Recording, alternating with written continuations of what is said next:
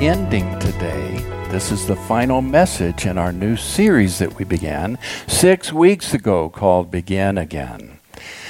Here are some of the titles for the messages previously. God Understands, Overcoming the Fear of Failure, Taking the Sticky Out of Stuck, Yes and No, Don't Waste Your Mistakes. And today we're going to talk about how to get past your past.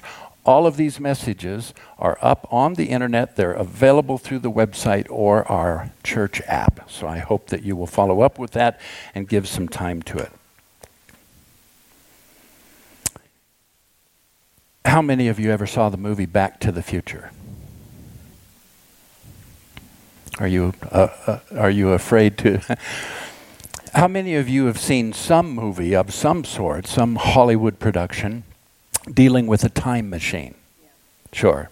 In fact, there's a couple of great romantic movies. Nina has a favorite where somebody goes back in time. It's the old Superman character, right? What's his name? Christopher Reeve. And Somewhere in Time is the movie. But time travel has always fascinated us. And wouldn't it be incredible if we could time travel, go back in time, and correct mistakes? How many of you can think of something right now that if you could go back in time, you would correct? Life. I didn't ask you for that, but thank you for sharing. In fact, I think there's a song that all of you might be familiar with too. I dared play a couple of bars from it, but I decided that this is church and maybe I shouldn't do that. If I could take back time. How many of you recognize just the first, from that first verse? If I could take back time, if I could find a way, I'd take back those words that hurt you and you'd stay. I don't know why I did the things I did. I don't know why I said the things I said. Love's like a knife and it can cut deep inside. Words are like weapons. They wound sometimes. And I didn't really mean to hurt you. I didn't want to see you go. I know I made you cry, but baby, if I could turn back time. I think what really held me up from going all the way and playing that tune is I didn't have any leotards to my tights to get into, and maybe a wig and do my Cher imitation. We would love to go back to the past and correct the past. But the truth is, there aren't any time machines. There aren't any model DeLoreans that will allow you to travel in time. And you won't come alive until you let your past fully die.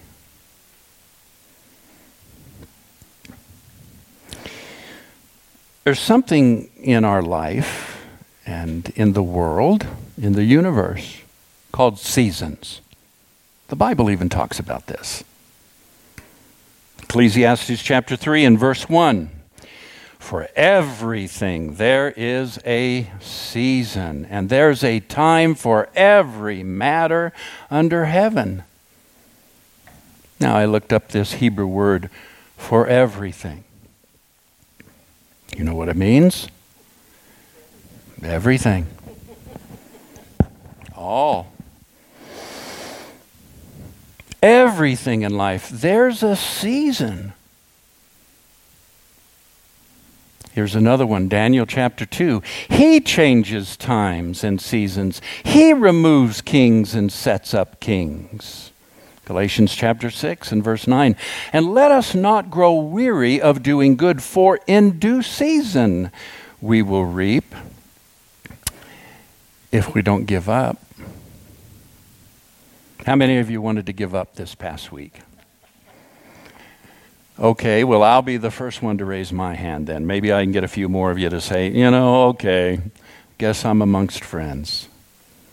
Nina and I were talking about this on the way home in the car last night as we had finished up doing some setup here, and we were driving home, and we were talking about emotions, and we were talking about the past and the present and things we might change and pressures and all of that. And we determined that there are seasons and that we have to stay steady. And sometimes just remind us, you keep doing well. You keep believing there's reward. You keep believing in yourself, in your path and your journey. Because what you're in right now, in those circumstances, they will change. Don't give up. There's a difference between cycles and seasons. Cycles are sometimes a habit or an attitude that I get into because I'm unwilling to change. God doesn't bless cycles necessarily. He blesses, say it, seasons. Yeah. So when the Holy Spirit begins to deal with you about a cycle in your life, we bring that to the Lord and we submit it to Him. And we thank Him for the grace and the courage and the power of the Holy Spirit to address that. But seasons are God ordained. Seasons are going to take place. You can't stop seasons. See if this, Jeff, I'm not sure if I even threw that into here. Do you have that great big picture of the seasons that we could see? Isn't that something? Now immediately, just looking at that picture, not only that there are 4 seasons, but you know which one is which, don't you? And how do you know that? You know it by color. You know it by symbol. And isn't it interesting that the most obvious way to discuss or delineate seasons is with a tree? And that the health of a tree is not determined by its seasons. It's determined by its roots. How are your roots this morning? Because see, nobody can see your roots. You can even hang things on trees to make it look pretty. We do that around Christmas time. We decorate a tree. We take an ordinary average tree and we decorate it. But when Christmas is over, sometime usually in January, you take all that down, you stick it in the box, and guess what? You have a plain old tree left. Have you been decorating your life to impress others? Unwilling to grapple with the reality that life is full of seasons. And seasons are okay. God sets seasons up. And He's the one that said, in everything there is a season. He's the one that said, I change the seasons and the times. He's the one that said, in due season, you will reap. Don't give up. I love that. I took a walk yesterday. Nearby our home is a lake, beautiful trees. Of course, this is a beautiful time to go see those trees being fall. And I had the dogs. What kind of dogs do I have? Everybody, the cutest. She said yes. See, everybody knows our love for our dogs.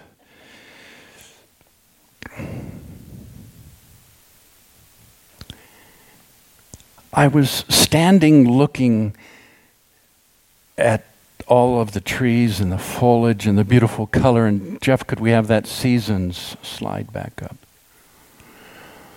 And I realized, we're not spring, we're not in summer, we are in fall. A lot of the leaves were on the ground now, and trees are getting bare, and it was a little later in the afternoon, so the sun was low, and it was casting an orange cast on the already orange scene of leaves and the lake, and there were ducks, and it's really quite beautiful. And then I heard this. Jeff, do you know that some plants don't grow well together?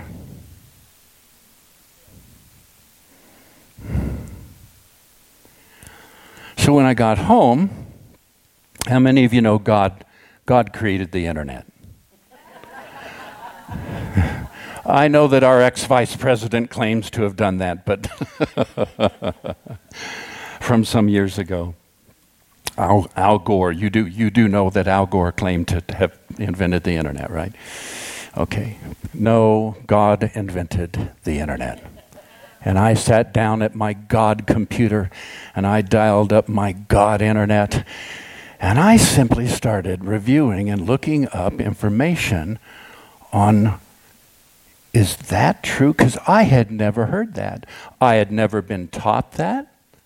I was not aware of such a thing. Really, God? There are some plants that shouldn't be planted together, that don't grow well together? And did you know there's actually a word for it? Allelopathy, or allelopathy. I don't know if I'm pronouncing it just right. I do my best. But this is an actual word now in the dictionary, and it means the suppression of growth of one plant species by another due to the release of toxic substances. You can't plant all plants together in the same ground nearby. Doesn't work. It's not part of God's design. And if you try, some of those plants will give off toxic results and kill or stifle the growth of other plants nearby. Very interesting that God has so ordered creation that in addition to seasons, there are right and wrong places to be planted. I'm going to let that sit. You can't have everybody in your life. You're not meant to be friends with everybody.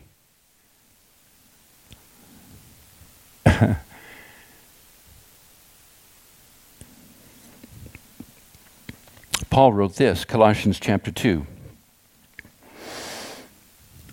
So don't put up with anyone pressuring you in details of diet, worship services, or holy days. All those things are mere shadows cast before what was to come. The substance is Christ. Don't tolerate people. Wait. Now this is the Bible. Don't tolerate people? Don't tolerate people who try to run your life, ordering you to bow and to scrape, insisting that you join their obsession with angels and that you seek out visions. They're a lot of hot air. That's all they are. And Paul should know something about that. He was often criticized for things that he taught. He was run out of town. He was jailed for the things that he taught. And these were religious leaders of his day, often, that were at his heels. He continues, they're completely out of touch with the source of life, Christ, who puts us together in one piece, whose very breath and blood flow through us. He is the head and we are the body. We can grow up healthy in God only as he nourishes us. Think about the Christmas tree. You decorate it, you hang ornaments on it, but you do not change its nature. You can never change the nature of a tree by something you stick on it externally. So I don't care how you're dressed this morning. I don't care what church you've chosen to go to, or how educated you are, or who you keep friends with. I can only tell you that some of those situations and circumstances, and even people, are toxic, and you are not meant to be around them. And you need to consider that. You need to consider it in light of only God can nourish or keep you healthy. So then, if with Christ you've put all that pretentious and infantile religion behind you, why do you let yourselves be bullied by it? Oh, there's more. Don't touch this. Don't taste that. Don't go near this. Whew, I lived that for decades. Don't touch, don't taste. You can't, you shouldn't. I wish I had. Oh, if only I. And it was such a legalistic, law-based existence. Regret after regret after regret. And I wished there was a Back to the Future DeLorean for real. I wished there was a time machine like in the romantic movies where I could go back and make a different decision. And God says to us, stop it. Stop it. Stop it. I nourish you. I give seasons. I change times. And you are in your perfect season. Don't get stuck in ruts. Don't become a servant to cycles. But I ordered seasons for your life. Such things sound, that's 22. Do you think things that are here today and gone tomorrow are worth that kind of attention? Such things sound impressive if said in a deep enough voice. They even give the illusion of being pious and humble and aesthetic. Or, that's not aesthetic. What's this word? Ascetic. Not no T, no H, no H, right? Okay. But they're just another way of showing off. This is in our Bibles. This is in my Bible. Making yourselves look important.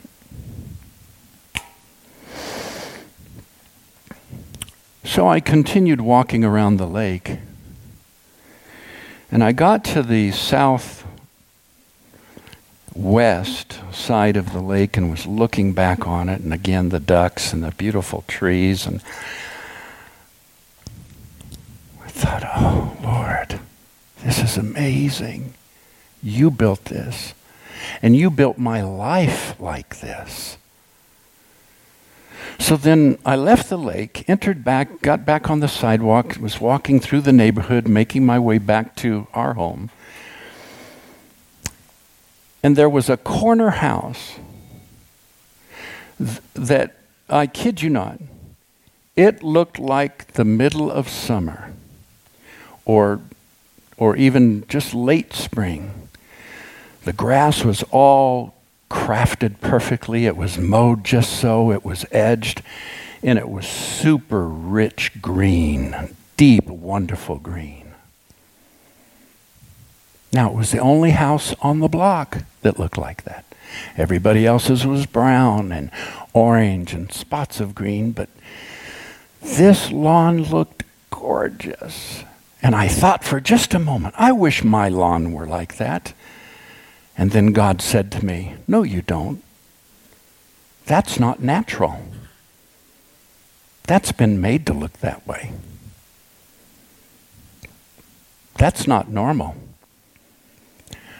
During, Jeff, please, this season, during that third season, it's supposed to be brown. That's what he said to me. That lawn's supposed to be brown. So you can fertilize up the wazoo and mow, and I hope that wasn't your home, by the way. I mean, if you're sitting here this morning, it didn't occur to me that you could be sitting here this morning. I just want to get you off the hook. You did a lot of work to get that lawn to look like that. Maybe you're live streaming, I don't know. Hello.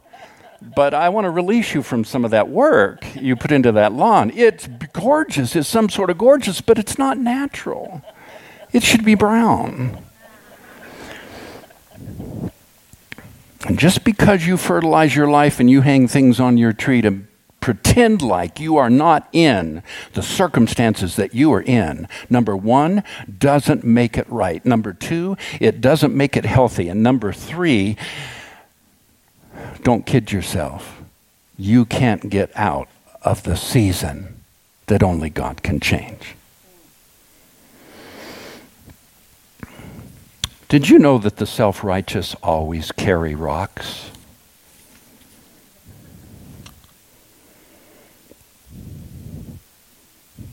So as I got on my street and I started back towards my street, and as I got closer to my lawn and I started comparing the corner house with my lawn,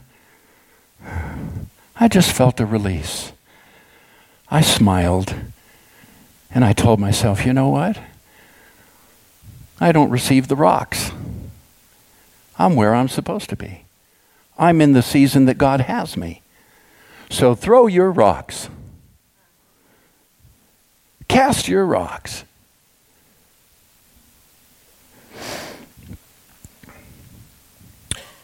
Woulda, coulda, shoulda. Woulda, coulda, shoulda. Living in regret. Never make someone a priority when all you are to them is an option.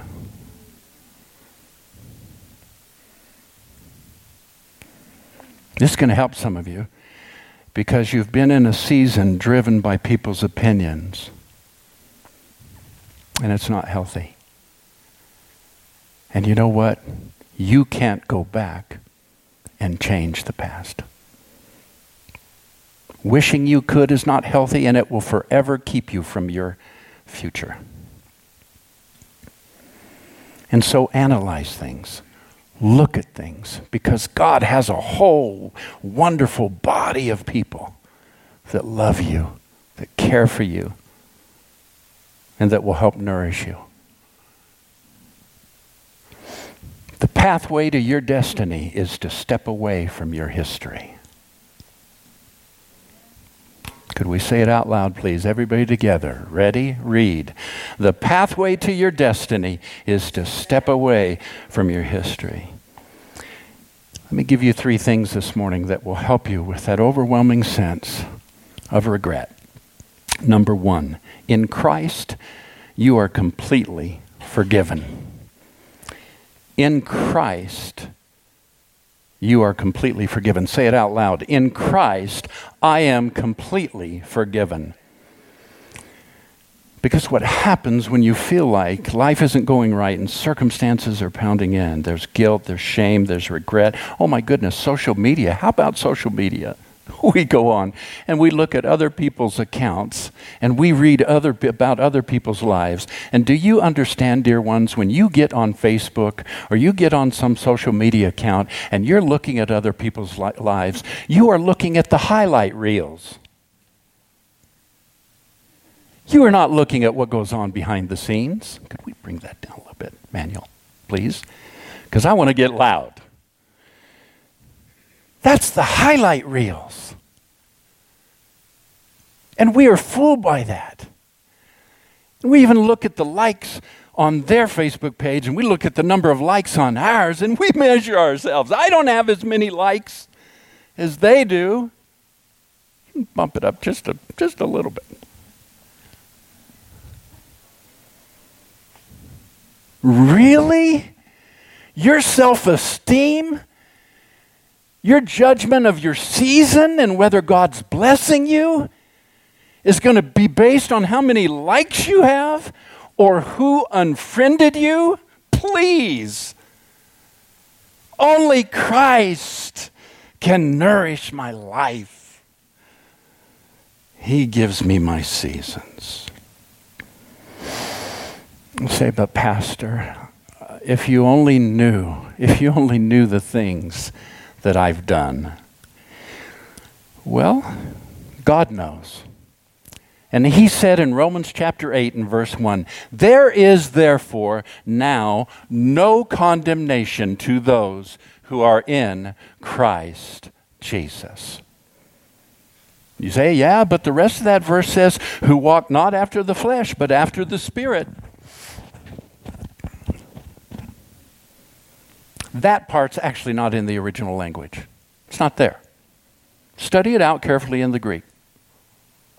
Read some other translations. That was added. So the verse starts and ends with this.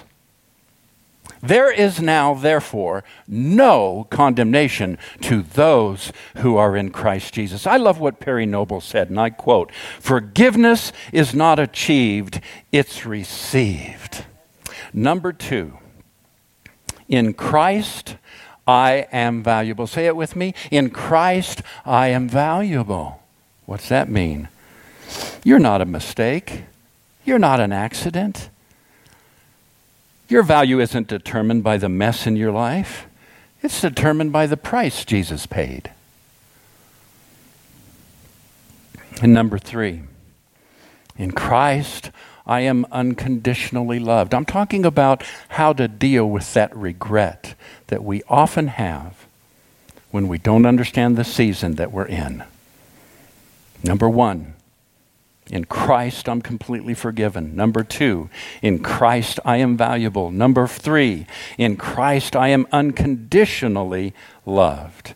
And you are not loved because of your performance. You are loved because of your position as God's kid. I'll say it again. You are not loved because of your performance, but because of your position as God's kid. God's bigger than the mess that you're in. In fact, we found out through this series, please go back and listen to these other messages. God embraces us in our mess.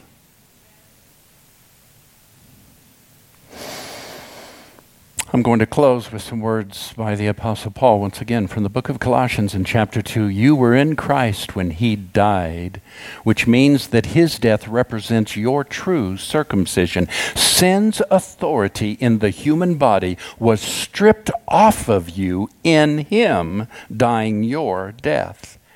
In the same parallel, your co-circumcision in his death, your co-burial and joint resurrection is now demonstrated in baptism. Your co-inclusion in Christ is what God's faith knew when he powerfully raised him from the dead. You were once spiritually dead, as confirmed in your constant failure, being bound to a lifestyle ruled by the distorted desires of the flesh. But now God has made you alive together with him, having forgiven you of all of your trespasses. His body nailed to the cross, hung there as the document of mankind's guilt. In dying our death, he deleted the detailed, handwritten record of Adam's fall. Every stain that sin left on our conscience was fully blotted out. You have to intentionally recall bad circumstances, evil things that happen, and your sin for you to develop a cycle. Why? Because God has forgotten it. God will never remind you of your sin. The devil does that. In fact, he's called in the book of Revelation the accuser of the brethren, right? God does not remind you of your sin. Why? Because he forgot it. Isaiah and Jeremiah say that as far as the east is from the west, so far is it that I have removed your sin. I have forgiven your sin and removed it. I remember it no more. So let me ask you a question.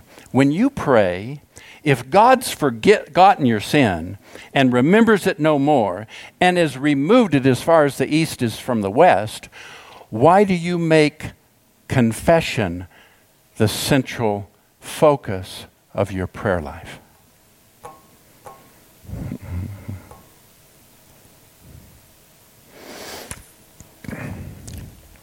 That's another message. Just going to drop that on you today. Leave it with you. Seasons. Begin again. No matter what happens in life, you can begin again. Turn to somebody. Tell them, no matter what's happened in your life, tell them right now. Turn to somebody. Tell them. Look at them right now. Go ahead and look at them. No matter what's happened in your life, you can begin again. Tell them that.